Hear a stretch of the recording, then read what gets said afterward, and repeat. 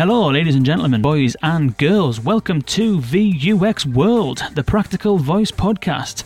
This episode of VUX World is brought to you by Project Voice Catalyst. If you are in the market for conversational design services, for voice technology services, or if you have voice technology services or technology that you can offer to the market and you're looking to meet people who are interested in purchasing or acquiring those services, then you should check out Project Voice Catalyst. It's put together a service by Bradley Metrock and his team at Score Publishing. You'll know Bradley Metrock from This Week in Voice. You'll know him from the Project Voice Conference.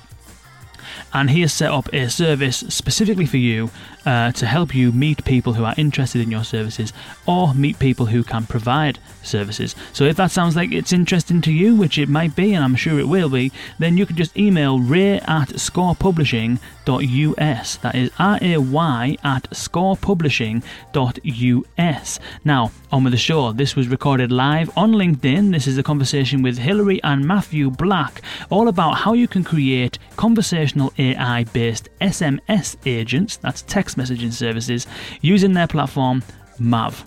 Without further ado, let's get on with the show. Live, I think. Dustin, you always seem to know when we're live before I do. Are we live? I think we're live. We're live. Nice one. Awesome. Wicked. Here we go. So, welcome, ladies and gentlemen, boys and girls. Welcome to VUX World. I am your host, Kane Sims, and I am joined, as always, by your host, Dustin Coates. Dustin, how do? Going okay. How about you, Kane? Very well. Excited today to kind of bring some fresh perspectives to the whole conversational AI thing, really. We've covered a lot of voice. We've covered a lot of kind of chatbot stuff. We've covered a whole load of natural language-based stuff. But never, I mean, you've done a podcast actually, Dustin, on Twilio, which covers what we're going to cover today in parts, but we've never really had a full episode finding people that know this space inside out to discuss SMS messaging. And that's what we're going to do today with our guests, Hilary and Matthew Black. Hilary, Matthew, welcome. Hey, thank you. Very, very welcome. It's nice to have you on. So, Dustin, you've got a little bit of experience with SMS based on Twilio and things like that, right? Yeah. As I mentioned in the Twilio episode, for me, messaging still seems pretty. There's a beauty in it. Just the ability to quickly send off a conversation. It definitely reminds me of having my Motorola StarTech and messaging my high school girlfriend. There's something beautiful there, but what you all are doing is actually not messaging high school girlfriends, but it's actually a little bit more productive as well. What is your business? What is the product that you're selling? Yeah, maybe I'll start and Hilary can kind of tail in. So we run a company called Mav. Mav is an automated texting robot primarily used to qualify, nurture, and re-engage leads. Almost all of our customers are in the fintech space. So you can think of mortgage lenders, insurance outlets, and lenders. So personal lending and business lending. Cool. And how did you get into this kind of stuff then? Like where did all of this start? Maybe we'll start with you in terms of, how did you get into conversation design and all that kind of stuff? Yeah. So to just say sort of how I got into conversation design in general, my background is in social media and in copywriting. So I was sort of a short form writer by trade, and I have a lot of background in managing social media for brands anywhere from the agency side of like Beats by Dre, University of Michigan, and then Vine was my last sort of job before we started this. And so in, I believe, 2016, and Matthew sort of has like the same story of how he got into this too, because we did it together. We built one of the first messenger bots. So right as soon as Facebook started Messenger, we decided to build a few use cases, which I'll let him talk about. But essentially, that was my first experience as a conversation designer, was saying, okay, there's this new thing. It's messenger bots. How can we make this? And I took a lot of my experience as a community manager, knowing how to sort of craft that dialogue back and forth between a customer into an automated experience. And so from there, we built a lot of early use cases did a lot of messenger bots. And then slowly over time, we had the idea that we wanted to get into SMS. And so while it is sort of similar to Messenger in the way that you design, it's obviously very, very different, which I think we're going to talk a lot about in this episode. Cool. What about you, Matthew? Where did your so you started out with Facebook Messenger bots and stuff as well, yeah? Yeah, absolutely. I'm kind of on the complementary side of Hillary. My whole career has been in tech. I was the CTO of a couple startups before this one. And when this kind of whole ecosystem happened in 2016 with Facebook, I kind of looked at it like a technical problem, much like most people did, right? And very soon did I realize, oh, wow, this isn't just a technical problem. This is also an equal parts creative problem. So that's kind of when, Hillary with her copywriting experience, it just kind of seemed to mesh really well together.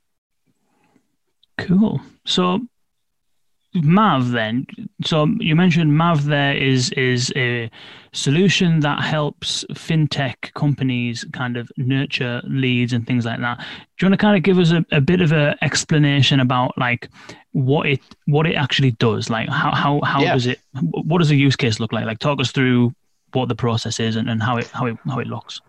Yeah, some of our most notable use cases are actually pre-qualifying someone for a financial service. So think of text, outlet to 31399 to pre-qualify for a mortgage, or text X to 31399 to get a quote for life insurance. That process yesterday and most commonly is done on a website, which is fine.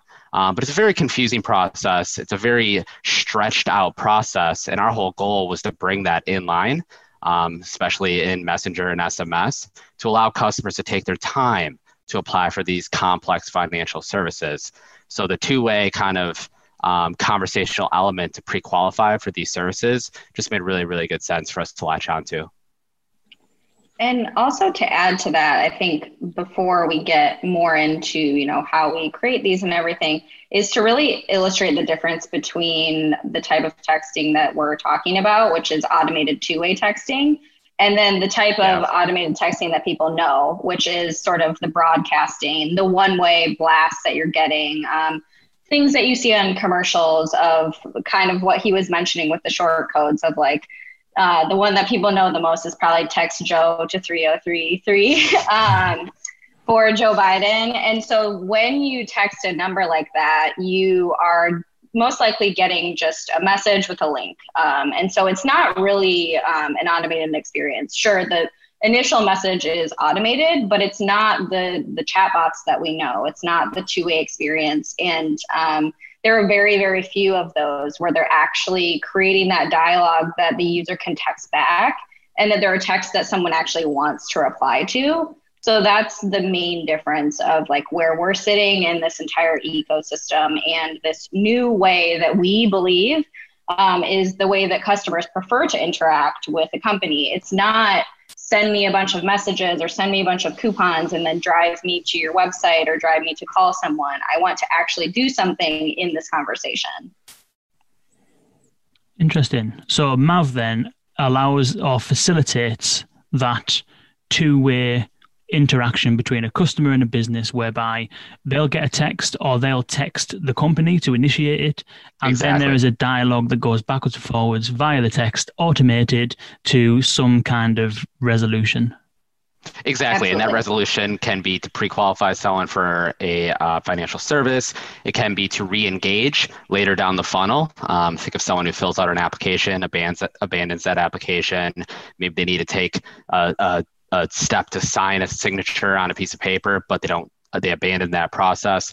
There's a lot of ways we could use SMS to help facilitate moving someone down that journey. Cool. And it's interesting to me that you moved from Messenger to SMS, because SMS does seem like a little bit of an older technology, and especially in Europe and Asia, it's not quite as commonly used. Is SMS still a relevant technology for most people in the US? Yeah, absolutely. I think The thing I would say the most, especially comparing SMS to Messenger, is that everyone uses it. More people are using SMS than using Messenger. And it's sort of the common messaging platform that everyone is familiar with. Everyone knows how to use, no matter what age you are. You can also use it without Wi-Fi. So that's another big thing that is a plus, is that you don't have to have internet access in order to respond to an SMS message. So that is definitely a big plus. And I think in Europe and Asia, the popularity of other types of messaging apps probably skews that a little bit. You don't even need to have a smartphone, technically, then, do you? You can have a feature phone or Correct. anything. Could have that flip phone we were talking about earlier. Yeah. The old school. I think the first flip phone I had was like an old school Vodafone. Like, I used to think it was like the Matrix phone, but in reality, it was like about this long, and the flip did nothing at all. It was just a plastic little flip.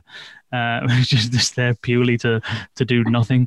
But it felt cool when you flipped it open, you know what I mean? Even though it didn't answer the phone, you'd have to flip it open and then realize you hadn't answered the phone, and then answer the phone, and then it was a nightmare. Amazing. Yeah. But what's interesting is with text messaging, I know that Dustin, you were saying that, you know, people maybe are using, I don't know, WhatsApp or iMessage or something like that. But I read somewhere that the open rates on text messages are like ridiculously high, like well over 90% or something like that. Like what? It's 98%.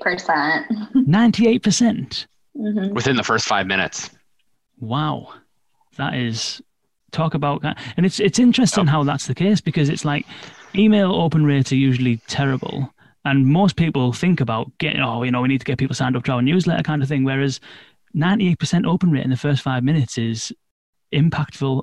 You don't get more impactful than that, do you?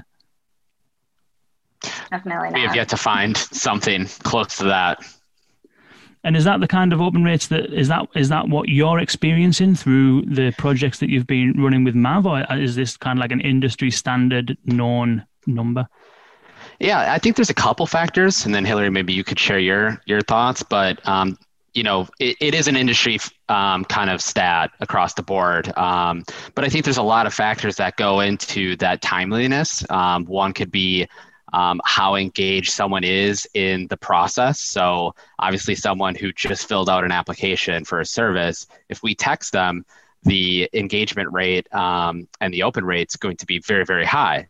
Now, if you wait a little bit and that lead becomes a little bit more aged, that open rate, that engagement rate is going to start to fall, because their correlation to who you are as a brand and what they were doing starts to kind of diminish a little bit. So there's a lot of factors, very similar to the same factors you would see in anything else like email. Interesting. So the part of then presumably, and we'll get more into the kind of creating side of things in a moment, but presumably then part of what you're doing when you're creating these experiences and working with clients is trying to, and this is probably something that's maybe different to voice interfaces, broadly speaking, is that presumably part of your project is to try and establish how long after an interaction you should send what kind of message. Is that right? Absolutely. I mean, we spend a lot of time really thinking about the scope and the time of when we should re-engage leads. And it depends a lot on the use case. And, Hillary can definitely talk a lot about that too. Yeah, I think, I guess to the earlier point, when thinking about a sales type of message and thinking about if a person were to be filling out an application or just trying to get a quote for something, they're likely shopping around. And so the speed in it is incredibly important.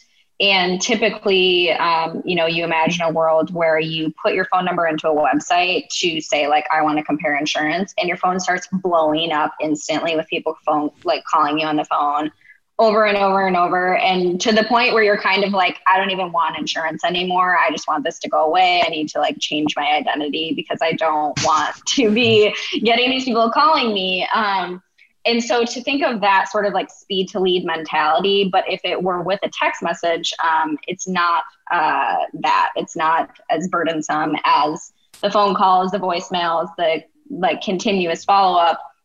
because it's something that the user can choose to look at or not. They can choose to act on it when they have time, when they want to, when they're not driving anymore, that sort of thing. And we even see people go back to older messages and reply to them, later on, because it just wasn't a good time for them. And when someone is calling you incessantly, they don't care if it's a good time for you or not. So that's definitely one of the advantages that we see with text as opposed to other platforms. It's funny that you mentioned that, because I'm in the process of looking for movers, and I just pulled up my phone. I don't know if you can see it. There's just I can see that. Just a ton. I think I got as many calls Wednesday afternoon as I did in the entire month of April. Yeah. And you're exactly right, Hillary. After the first one, I was like, oh yeah, someone wants to talk to me. After the third or fourth one, I was like, I'm not going to pick up anymore. Exactly. But they know that you're likely going to go with the first person who contacts you. But what they don't know is if one of them were to send you a text message, that would probably be who you would want to go with. Interesting. That is there. So in terms of kind of bringing people onto the messaging sort of platform, if you like, in order to then have that kind of dialogue with them, you touched on an interesting point there, which was that if you were to kind of have something on a website that is asking for your phone number, then there may be some kind of reluctance on the part of the user, because they might think that they're just gonna get kind of like bombarded with a load of phone calls and things like that. Is there a reluctance for people to hand over their phone number, or is it all about how you frame it in terms of kind of encouraging people to opt into this kind of stuff? Yeah, I mean, I'll give my 2 cents, but it's really all about framing, right? If you actually are in the intent of trying to shop for a service or a product, and you find someone that you generally vibe with as a brand, you're going to want to give your phone number. It's going to be required in almost any step of that process. And so then at that point, you kind of have 2 options. I can give them my phone number and say, hey, just call me. Or I could opt into a more convenient method for me as a user, which is saying, just keep me updated via SMS. I don't like uncalled phone calls, or, I'm too busy to kind of take these phone calls. So just keep me updated via SMS. It's the way I prefer. And I think there's some people who will obviously choose not do that. And, maybe they just want email or they want phone calls. That's fine. But we think the demographic of people that are choosing to stay updated via SMS is growing exponentially, because it's a lot more convenient for the consumer. And do you find that when people opt in, and I'll give you an example, because I'm pretty sure I can find one, right? If I just go to my messages, then 1, 2, 3, 4, 5, 6, 7 messages down, there's a message from EE, right? Mm-hmm. That's my phone network. I've got it on Do Not Disturb, but they come through anyway. Last message I got was Wednesday. And I've only just realized it now, right? They text me all the time, every few days. I can't respond to it, right? Mm-hmm. And I don't know if I can actually. It says, there's no call to action for me to stop, apart from to text this number to opt out. But point being is that I haven't yet opted out, and I still open the text messages. So is that a trend that you see more broadly? Is it when people opt in, they very rarely opt out, or not? I think people opt out because either their decision to buy is no longer active. They bought with someone else, they bought somewhere else, or bought something else, or you're abusing the channel. And, I think Hillary definitely could talk about this, but those one-way text notifications that you're getting, we find them kind of abusive, right? We find them borderline spammy. And if you're going to be in my SMS, I expect to be able to have a conversation with you. And if I can't have a conversation with you, well, now I kind of, this interaction is limited to me. So Greg has commented and said that, thank you, Greg, Gary V is killing it with winetext.com.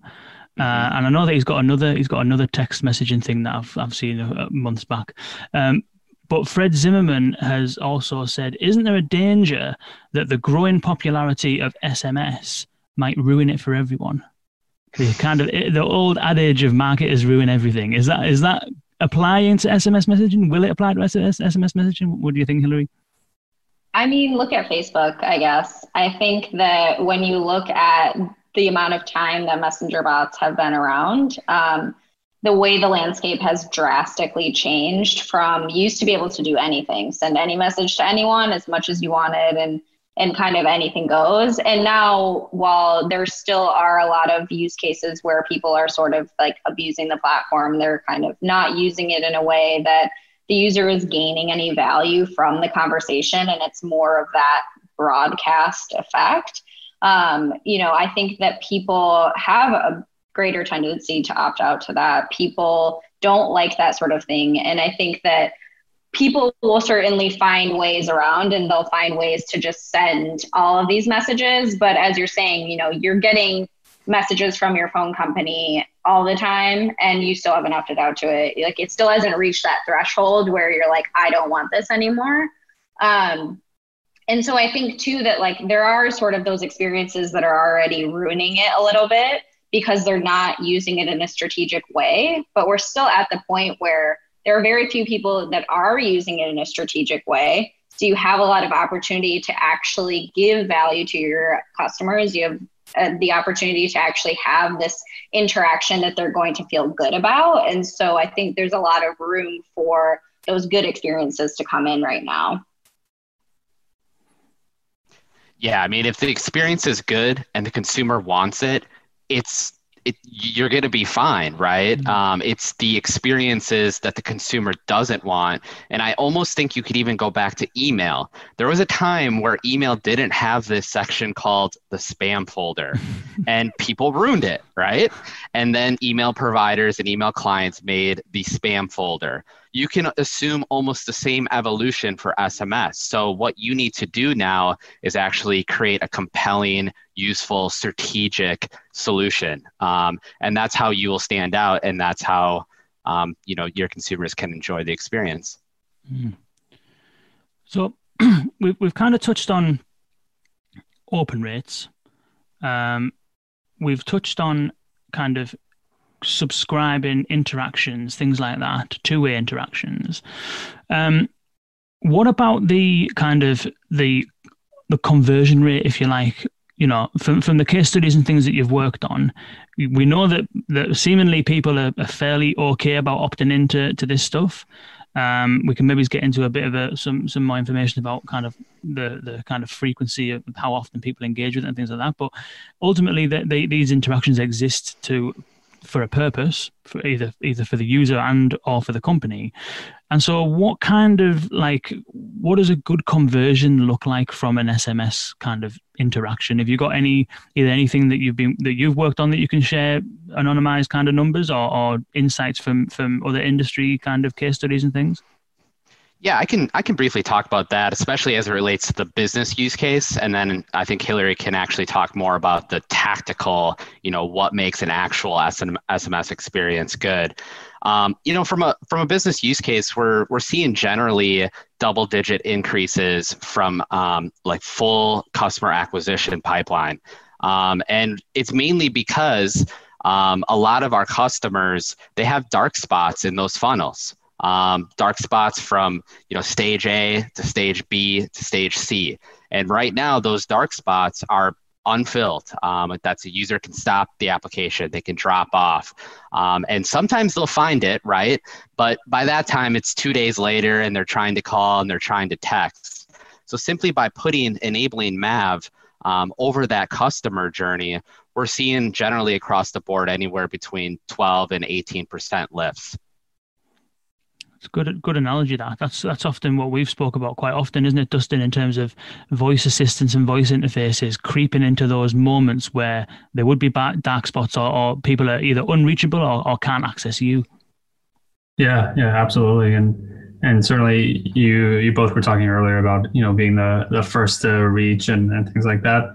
Another thing that I read recently in researching for this episode was something that Marks and Spencer in the UK does. I don't know if you're subscribed to their SMS, Kane. Not yet. Apparently, what they're doing is they're sending those text messages about the time you'd be leaving work, and that, I guess, triggers you to go by and pick it up. Smart. Interesting. Contextual, timely, highly relevant, all those things you want to use to your advantage, especially if you have this openly persistent channel. It's so rich. Interesting. If you've got any questions for Matthew and Hilary, feel free to stick them in the comments as you have been doing, and we'll field them to Matthew and Hilary as we go through the discussion. Okay then, so let's maybe turn our attention to the creation of this stuff then. We've kind of touched on some of this during the course of the kind of setup, but I think that we've kind of established now that the opportunity that exists in terms of almost everybody has a phone, regardless of if it's a smartphone or not, and text message or SMS open rates are ridiculously high across the board. So the market is there. The kind of potential for reaching people, Dustin, you mentioned the timeliness, maybe we'll come into a little bit more on that as we kind of go through it, but then also the potential to convert, and Matthew had mentioned, double digit kind of percentage conversion rates, which is also impressive.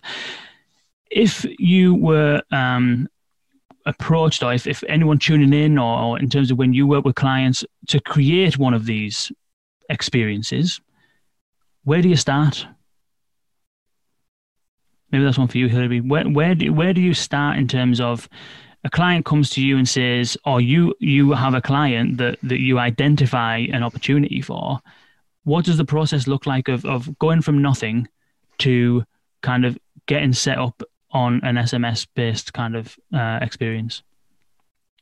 Yeah, I can definitely cover the sort of like strategy and design aspect of it. And then maybe Matthew can talk a bit about the technology piece of it. And like the implementation. So in terms of actually creating, so say you have a customer who wants to create something to pre-qualify their customers. So essentially they want to replace their website form with a text message conversation, which is a very common use case that we have seen. It's a very successful use case. And the reason for that is that it's very predictable. So they have their set of questions already. They know that a person is going to come to their website and say, I want to get pre-qualified. There's an understanding between the user and the company that I'm going to have to give you some personal information. I likely know what those types of questions are. And the answers are definitive answers. So they're not open-ended. Maybe they're a little bit open-ended, but they're likely just like a multiple choice question. So the thing that works the best, which is similar to Messenger, is those multiple choice questions. So you would go, to your company and say, okay, give me your questions that you ask people, and give me the answers for those. Try to keep it to a certain amount of answers, a certain character count, I guess, to sort of get into like not too specific of best practice, but it is similar to Messenger in terms of length, having a question be like 140 characters or so. But what we do with the multiple choice aspect of it is to ask the user, instead of typing everything out, to respond with like A, B, C, D. So there is that sort of education aspect of it. And that's something that's important to understand from the company that you're working with, is how much does your audience actually understand how to text?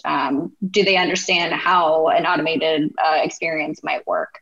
And so there may be some education that you want to build into the beginning of the experience when you are texting with, when you're automated texting with the customer. But then you want to just run them through their qualifying questions and make sure that you're delivering that in the least amount of questions that you need, so you avoid the user fatigue of it. And then also just making sure that at the end they get something, and they get something from this conversation. They get the value from this conversation, so they understand why they did it. They know going in, I'm going to find out if I'm qualified, and at the end, I better find out if I'm qualified. And so keeping everything in that sort of conversation of it And then in terms of the design, like as I mentioned, just having these questions formatted in a way that's very easy to understand. There's not a lot of reading. I've seen some text messages where it's like an entire paragraph that takes up your entire screen. And that's just not a best practice to avoid that fatigue where the user gets to the end of the question and they don't even really know how to respond. So we want to make sure that it is a lot of the other practices from Messenger, from other platforms, of not being open-ended, of being very simple in the way that you're describing things, and then having those options for people. But you have to type them out. You as the designer have to type them out because there's no buttons. Interesting.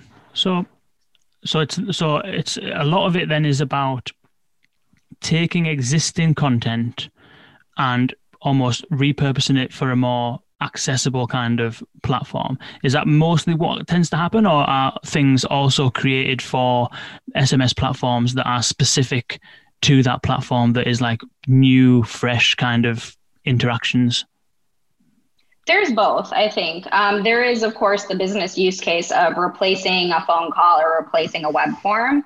But then there could be the ability to start something entirely new that you skipped the website part of it. So you're either sort of bringing your like in the past experiences of the website to the future of messaging, or you're creating something that may just be like a more creative experience. It might be more of like a story, or it might be something that is replacing a newsletter. I think there's a lot of different things that people could create. There could also be experiences that are SMS only. They don't even exist like for an actual company. I've seen even there is a text message sort of like subscription that's interactive that's called the Angry Therapist. And so the man texts out these sort of recommendations to people. It's this interactive experience, but he doesn't offer anything like that on his website. That's the only way to gain that sort of content. And so I think the exclusivity of it, and then just knowing that you're going to be getting this value, whether for a short period of time or a longer period of time. Yeah, I think, from a very high level, we've always started with everything we build with how does someone engage in this experience and unlock value in this experience. It's not good enough to just take that form and replicate it on a automated texting chatbot, right? That's not good enough. That's just kind of bait and switch, we almost feel like. We want to leverage the platform to deliver the value as easy as humanly possible. And then also, there was one thing that Hillary said that I think is actually really important. You now have the opportunity to layer in educational elements in this conversational copy, right? Whereas, kind of the flat interfaces we had previously, you didn't quite get that opportunity. And what I mean by that is oftentimes when we build SMS playbooks later in the funnel to specifically address these dark spots where leads drop, one of the questions we ask ourselves is, why did they drop? Right? Most commonly, it's because they have some sort of doubt or confusion about the next step. So we use that opportunity to immediately address the most common worries about taking that next step, but we try to do it in a personalized, contextual way.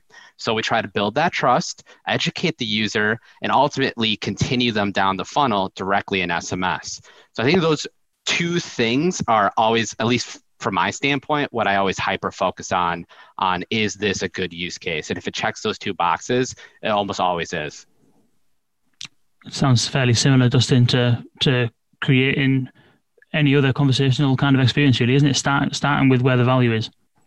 Yeah, it definitely does. I would imagine that there are differences in the mechanism, but same general approach. Mm. You mentioned there that that they frame the questions in terms of respond A, B, or C, or whatever, and that's kind of a common sort of thing. So if I pick up this one from EE, it says text stop in capital letters to 1, 2, 3, 4 to opt out. So is it that you kind of frame or tell the user how to respond with A, B, or C, or that you need to text just a one-word stop to opt out?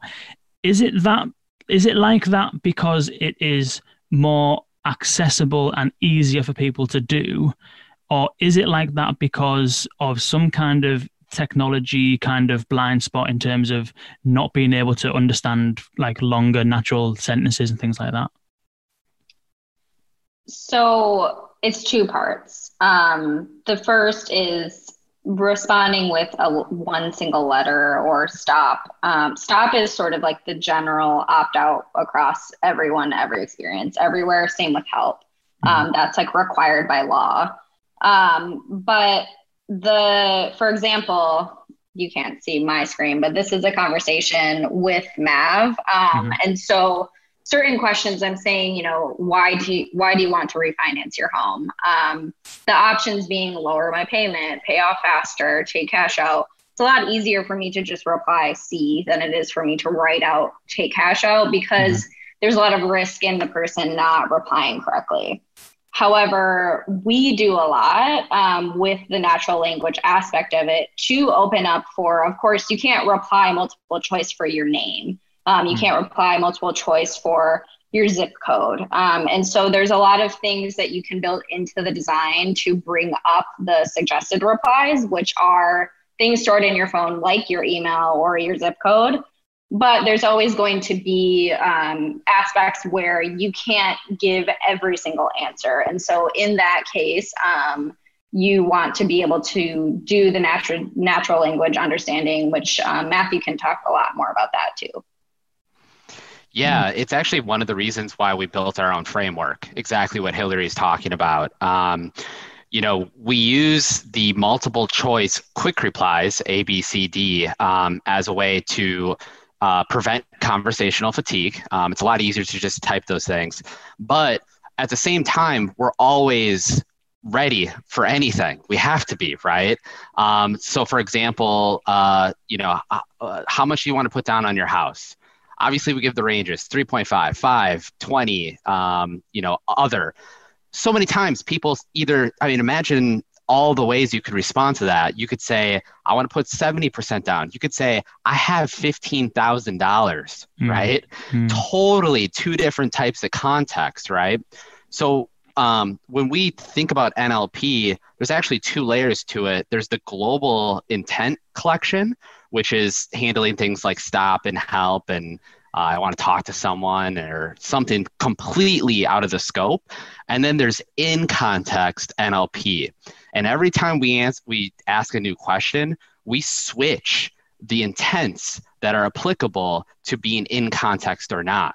And being able to stack the way we do that intent collection is something when we started building bots, we saw nothing out there that allowed us to kind of stack this framework in the way we needed to. So that's why we ended up creating our own. And that kind of pattern of doing it that way has worked out pretty well. And it allows us to really kind of improve it behind the scenes without drastically changing anything in the conversational scripts. And Matthew, you said you build your own framework? Yeah, so we built our own framework. It's called Stealth. It's MIT open source on GitHub. Version 1 is out for developers. You can go to GitHub. You can download it. It's based off the Ruby framework. So we derive a lot of inspiration for Ruby on Rails convention over configuration. It's a developer framework, right? Very similar to BotKit, what Microsoft is doing. And right now, we actually are using 2.0 inside of our company, and we like to kind of test our own kind of evolution. And once we get onto 3.0, maybe we'll choose to also open source 2.0. But for the time being, we got a lot of secret sauce we're working on with 2.0 that we're keeping inside. Cool. So what you're explaining there then is you have global intents that anyone can respond with at any time throughout the whole experience, like stop and help. But then whenever you ask a specific question, you essentially have an intent that you're listening for at that moment in time, which could be ABC, or it could be something that people respond to with just typing something, natural language kind of thing. Is that right? That's exactly right. And we call that in context NLP. And that's only specific to the state that the user is in. And the state is constantly changing. And even things external than the conversation can change the state too. So we need to be prepared to constantly change the context and state that the user's in, and then also change, how we even look at what intent to look for. Otherwise, you have an experience that just is very out of sync with an actual way that a conversation happens, right? Interesting. And this framework, so the framework then will allow a developer to do what? What is it? Is it the NLP that's part of the framework? Is it just? Yeah. So the version 1 of Stealth, which is open source right now, is actually just a really good way for you to build a chatbot with using many different tools out there. So you could plug in Twilio, you could plug in Facebook from a connector standpoint. You could plug in Wit.ai, you could plug in any of your other NLP engines. You can even use multiple if you want. It's kind of a developer philosophy of convention over configuration. So you build your domain knowledge and then you connect in all the services that you want, even swap them out. The way we handle NLP right now, unfortunately, that is not in the open source framework. That's kind of our intellectual property right now. Mm-hmm. But as we evolve as a company, we may choose to kind of push some of that back into the open source framework, or keep it ourselves. We'll have to see where the business takes us. Interesting. And so, Hilary, when you're creating these things, are you from the way that we've kind of approached design is to create something that's the best version that it can be, with a kind of consideration of where it's going to end up, so that you don't do something that can't actually be built. But you're still kind of trying to search for the holy grail, so to speak. Is that the same sort of approach that you have, or do you is it horses for courses in terms of every client is different and that you might approach things in a different kind of way? Or is it almost like a format and a kind of template and approach that you have to create in these experiences? Yeah, I mean, I'm always going to approach it the way that I think is best, I think. So in terms of, new use cases, we're going to take everything that we've learned and say, this is actually the best way to do that versus the other way around. And of course, it's going to depend on the use case in the way that if we're saying we're doing question and answer and there's something else that they need, like they need a secure form or they need something that's not within how we typically have designed our experiences, that would require a different approach. But in general, I think that I always am going to shoot for best case scenario, of course. And so I'm going to want it to be the best for the user. I'm going to want them to be able to get from the experience from beginning to end without having any errors, and something that's going to happen very easily. And so definitely wanting to push back when there might be too many questions, or when it might seem like a question is very confusing and it needs some clarification, or thinking that it might be better to explain this in a different way. It might be better to use media. It might be better to have the question be open-ended as opposed to multiple choice, because we expect a lot of people are going to say many different things. Or it might be better to leave certain questions to after the experience is over. So that being something that the business is going to handle during the approval process versus something that we're going to handle in the bot. So we want to make sure that we can deliver on what we're promising to the user. And so if we can't deliver on something, I don't want to say that we can. And so the expectations of it definitely are something that I go with first, I would say. Is there a sweet spot in terms of how many interactions is the kind of right amount? Because I know that, with the likes of smart speakers, then the people don't tend to go as deep unless it's a purposeful, engaging experience. Is there a sweet spot for the number of kind of turns that you have in these, or is it totally dependent on the use case? I think it depends. I think it depends on how the questions are being asked. Again, like if it's something where they are applying for a mortgage and they need to know a lot of things that they might not know, or if someone needs to know their credit score and they have to go find it. I think all of those things are sort of the sticking points where you might see drop. And so just making sure that you're aware of that. I'm not sure if Matthew, if you have any like knowledge about specific length of time, but we always try to keep things short. And I would rather have it be as short as possible and get to that answer. And so certainly in terms of like things outside of just the qualification questions, as you would call them, just conversation for conversation's sake, I would say is not something that you should be doing in SMS that you probably would do in Facebook or in a website chatbot. Just having that extra, like having things throughout the experience to say, hey, there's only 3 more questions is something that is adding value, but just that sort of lengthy conversation of, you know, introducing the bot or things that aren't adding anything to the experience should be avoided, I would say. Yeah, 2 things. So 1, we have really short attention spans. We're humans, and it's getting worse, right? There's so many distractions out there. So the smaller and the more compact you can make the experience, the better. But also don't forget, we're on a persistently open channel. So lean into that, right? You know, on a website, if you sit down to fill out a form for life insurance, you gotta fill out that whole form in that one sitting. Not us anymore. Like if you want to do this over the course of days, weeks, or even months, we see totally cool because it's automated. The company doesn't care, and ultimately you're like, yeah, great, I'll do a question a day if I really want to. So those are 2 things that I kind of would say to that.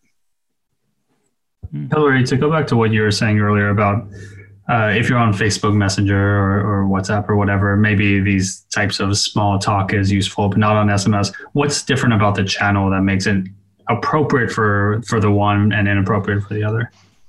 I don't necessarily know that it is more like appropriate or not for others. I just think it's more common to see it on Facebook or on a website. Just because of like the nature of the platform, people are spending those longer sessions in that place versus SMS to me is like a multitask sort of tool. So a person is using their phone to check their text messages, but they may also be doing other things at the same time. But since it's that open channel, like they have the ability to do that. They have the ability to go hours and hours without responding to anything, and they can still be saving their progress versus Facebook and websites, you can't do that. And so I think they sort of try to keep the conversation moving and moving and moving. And that a lot of time ends up extending the dialogue. And then if we think about copy specifically, so Hillary, with your background in social media, you probably thought a lot about voice and how to craft those messages. And text messages are sort of traditionally or classically known to have a very specific vernacular. Do you adopt that, or is it a mixture of business and casual, or where do you go with that, or does it depend?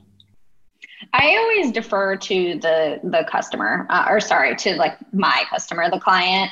And so I always take into account their brand and how they talk. And I think a lot of the insight can be led by their social media presence. And so there's a lot that I would look at to like, how would you talk on Twitter being the same as how you might talk in a text message in terms of like the abbreviation aspect of it. I haven't tried that out, but I think that it's something, if it made sense for the brand, it would make sense. We use emojis all the time, and we definitely try to keep things in a more casual setting where it's appropriate. However, there's certainly cases where it's not appropriate in like, for a legal customer, we may not want to be using super casual language. However, if their customers are teenagers, then we would want to be taking that into account the same way that you would for any online presence that you're developing. What about images? Do you send much images? You mentioned emojis. Do you send images as well, or is that not something that is a done thing? It costs money. I can see Matt's going like this. Yeah, and that's the other thing you have to keep in mind when developing for this platform, right? This is not a free platform like Facebook Messenger.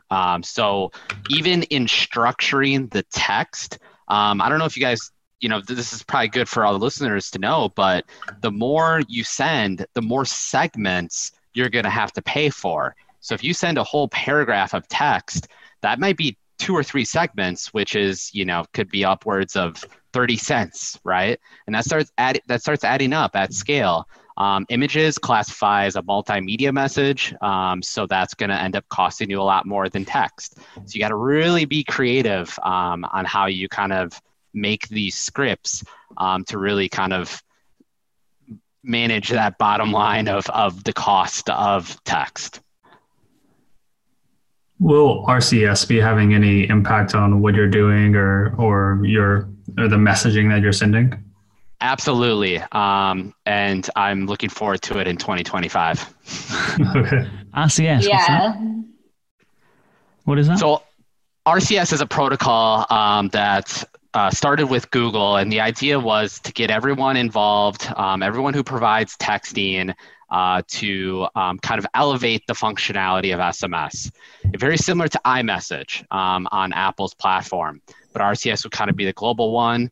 It is live on Android, but only Android right now, and I believe only for certain providers. So, and because of that, we do not really support it. We're waiting for kind of general availability. But when that does come out, it will address a lot more of those concerns. And a lot of the more richer UI elements you see in Facebook Messenger can come over to text message. And we're looking forward to that when that does happen. Do providers get read receipts with RCS as well? I believe so. I'm not quite sure, but I wouldn't be surprised, especially if it follows kind of the same functionality of Facebook Messenger. Interesting. So it pays then. So Hillary, when you're kind of like teaching people how to design conversations, you've well and truly got kind of like the carrot, which is concise things, is a better, more pleasurable user experience. But you've got the stick, which is if you make this too wordy, it's going to cost you a hell of a lot more if you send 100 or 200,000 of these things. Yeah, absolutely. Those costs will add up. And I didn't think that, that probably is the exact reason why people are more wordy on Messenger and on websites, which is both you can send media and it doesn't cost you anything, and you can send as much as you want and it doesn't cost you anything. Versus us, sometimes the text will get a bit too long, and similar to writing copy for Twitter, you need to make sure that you stay within those limits. And it works the same way as like when you're texting your high school girlfriend in high school and you would get like 1 out of 3 and then it would send the messages one at a time. So that's what it is based on. We still receive the messages all in one message because we have smartphones. But if you didn't have a smartphone, you would receive it as separate messages, which is not ideal at all. Wow. That is interesting. Another thing that's interesting is that you've kind of touched on a number of times, both of you have touched on it, that it is a persistently open channel, and therefore someone can respond to something in 3 weeks' time if they want to, and it doesn't really make much of a difference. How do you then measure whether something is successful? Because ultimately, everything can still be kind of open unless someone opts out. And I appreciate it's probably going to be in the minority of people that do that. Yeah, I don't imagine it's like the vast majority. But how do you measure the success of something then if the channel can be persistently open like that? Does it affect the way that you measure success? Yeah, so I'll answer and then Hillary can give her 2 cents. So this persistently open channel is the basis of our company. And I explain that to every customer I talk to, but really getting on the same page of why this is so powerful. And as far as it being persistently open and you could respond to it in a year from now, that is the minority of people who actually go that far. But there's also another element to it, which is that we, as the provider, can re-engage that customer over the course of days, weeks, or months. So whatever context that user's in, we already know the re-engagements we're going to send at later intervals, right? And eventually they come to an end, right? We're not sending you a text message 5 years from now, right? Eventually they always have an end. So we're able to look at that as a funnel as well, right? So, it's not always these step 1, step 2, step 3. It's almost kind of like sidetracks, and we can see where people are in those re-engagements, and we know, kind of generally where people sit. So when you do an experience, you really got to give it time to kind of flesh out, but there always is an eventual end. And in our case, it could be months from now. Interesting. I like that. I like that concept because, Dustin, don't you find sometimes that certainly with voice assistants, sometimes the mic isn't left open for quite long enough for you to even think, let alone to go back and resume right exactly where you were in 3 weeks' time? Yeah, and certainly for use cases like you are tackling, where it is more maybe money based, it seems to be perhaps larger amounts of money. It deserves a little bit of air, a little bit of breath, a little bit of time to think about it. Absolutely, it does, and that's this 100%. When you're in that buying and educational phase, like, you don't want to be rushed. You need to do your research. You need to really go see what the landscape looks like. And if we're there nurturing you, staying up to date every single day, checking in a very non-pushy salesman type of way, you have that opportunity to be top of mind when they eventually get to the end of that buying cycle. I love that. That's a really good kind of,